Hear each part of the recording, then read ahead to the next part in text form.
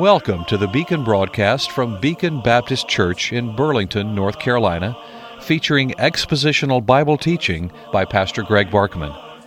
If you'd like to correspond with the Beacon broadcast, or if you wish to support this radio ministry, write to the Beacon Broadcast, Post Office Box 159, Alamance, North Carolina 27201, or find us on the web at beaconbaptist.com. beaconbaptist.com.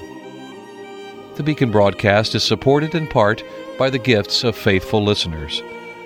Now with today's message from God's Word, here is Greg Barkman. Amazing Grace.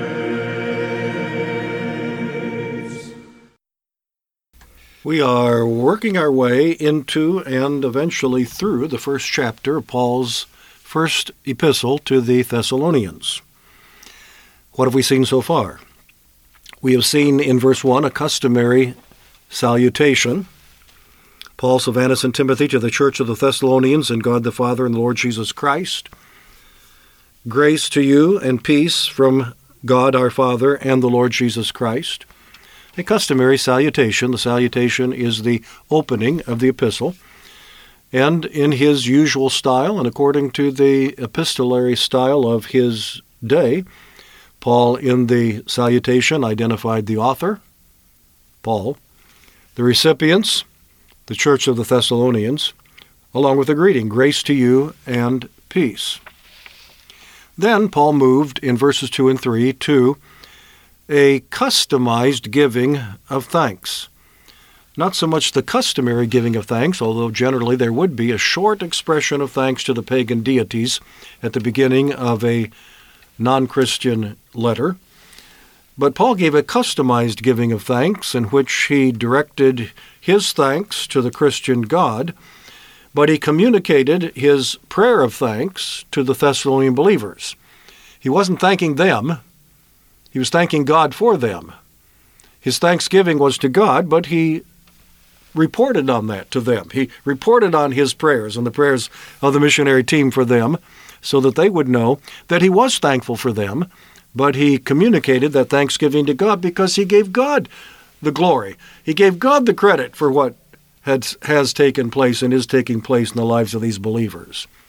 And what he is thanking God for more than anything else is the abundant evidences of spiritual life, your work of faith, your labor of love, your steadfastness of hope, the faith, hope, and love that are found in your lives, a faith that produces good works, a love that motivates good deeds, a hope that produces endurance. And what Paul is thanking God for is that in these people he sees evidence of living faith. That is, an evidence of true saving faith. And he gives God thanks for that. And he tells them why he gives God thanks for them. But the remainder of chapter 1 is taken up with assurances of divine election. Yep, that's what comes next. Thank you for joining me on this Tuesday, February 27. Thank you for helping us financially to continue teaching God's Word on this station. An assurance of divine election is the third section and the longest section of chapter 1. The first chapter is only 10 verses, so verse 1 is the salutation, verses 2 and 3 is the giving of thanks, and then verses 4 through 10 are assurances of divine election. Notice how this opens. Verse 4, knowing, beloved brethren, your election by God. Now, when you get into the Bible teaching on election, God's choosing, God's electing people unto salvation, a very touchy subject, a very controversial subject, a very debated subject, and one that is found in the Bible more regularly, more repeatedly than many people are aware, but you don't need too many places to be assured that this is what the Bible teaches and that in fact is true. You shouldn't need too many places if you are a Bible-believing Christian. If you really believe as nearly every Christian says he believes, that whatever the Bible says is so. Whatever the Bible says, I believe. Whatever the Bible says, whether I understand it or not, I accept that as truth. But when it comes to this doctrine of election, there are an awful lot of people that say something like, wait a minute, that can't be. That can't be. That would contradict, and boy, they start their reasons why what the Bible seems to say about election can't be what it actually means about election, because that would contradict a number of things. But primarily, it would contradict man's free will. It would contradict man's choice. It would contradict the genuine offer of the gospel to every person without distinction. It would contradict the whole concept of evangelism and so forth and so on, come the objections. And none of those objections have any true substance to them or biblical warrant to them when you really understand what the Bible teaches about election. So many times what people object to about the doctrine of election is what they have heard other people say about it, and what they have been told that the people who believe election believe about it, that turn out actually not to be true. Now we're going to get into this because that's what comes next in this chapter. So we're going to get into it, but before we get into it, let me say that I wrestled mightily with the doctrine of election for a number of years. I grew up in a Christian home. I was raised in church, good Bible-believing churches, all of my life. I attended a fine Christian school for a good part of my education, from 7th grade through 12th grade, went to a Christian university, and even went beyond that into seminary, as you would expect that to be Christian,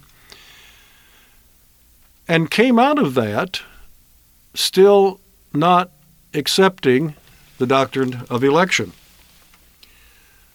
Because most of the preachers under whose ministry I had been saved, had been called to preach, had been taught Scripture, had been helped mightily, did not accept the Bible doctrine of election. Most of them. It's hard to tell sometimes. Most of the Christians that I fellowshipped with did not accept the doctrine of election. Most of the teachers that I had in school did not accept or believe the doctrine of election. So it's almost like if all these good people, and they are good people, fine, Bible-believing, committed, unselfish, loving, sacrificing Christians, evidencing all of the evidences that Paul is talking about here in the Thessalonian church, faith that produces good works, love that motivates good deeds, hope that produces endurance, all of those things were characteristic of the people that I grew up, that were around me as I grew up. And yet very few of them seemed to embrace the doctrine of election. I actually realize now, looking back, that no doubt some of them did, but in those circles it was pretty controversial, and maybe it was better just to not say anything about it than to talk about it and have yourself in an argument all the time. I don't know if the person that I'm going to make reference to now is listening at this time, but if he is, he'll know who I'm talking about. It's been quite a few weeks ago now that a particular individual came by for a very short visit at the church, and I noticed that he had a brace on his wrist, and I said, "What happened there?" He said, "Well, I got into a fight with a Calvinist and I lost." Oh, yes. But he was laughing about it.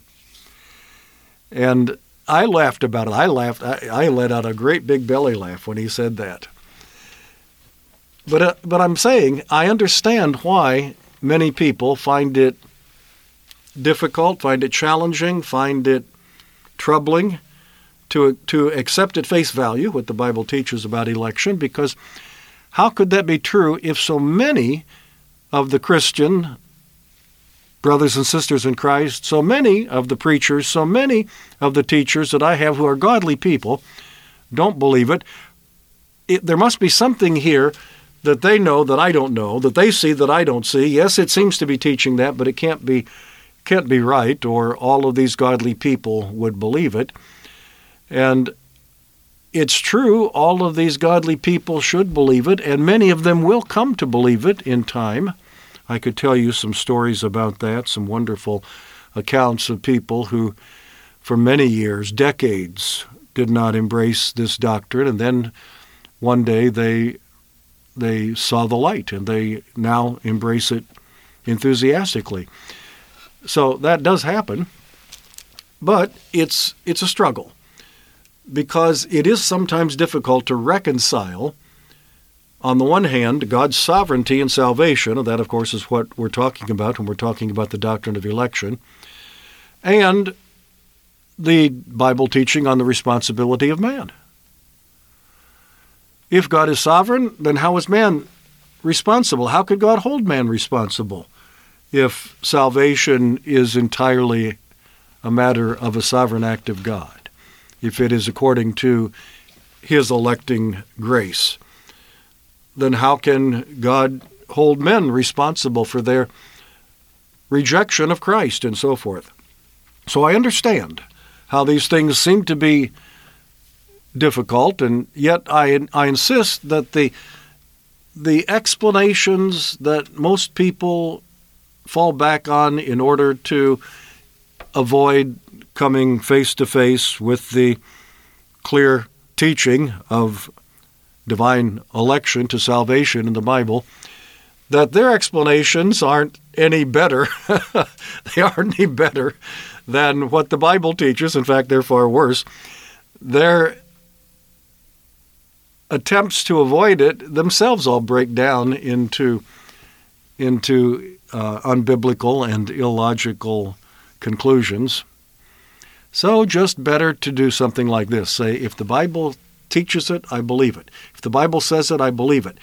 I don't understand it fully. I can't understand it fully, but I can't deny it. It's what the Bible says. And hopefully in time I'll have a better understanding of it and a better ability to reconcile, at least in part, these seemingly competing doctrines of the sovereignty of God in salvation and the responsibility of man in salvation, or in all things, salvation plus other things. I hope I'll come to a better understanding of it in time, but in the meantime I will accept what the Bible teaches and just commit it to the Lord. If God says it, I believe it, even if I don't understand it. And that's the way we have to do with many doctrines in the Bible, right? The Bible doesn't tell us to believe something if we can understand it, to believe something if we agree with it, to believe something if we can figure out how to make it so that it doesn't conflict with anything else.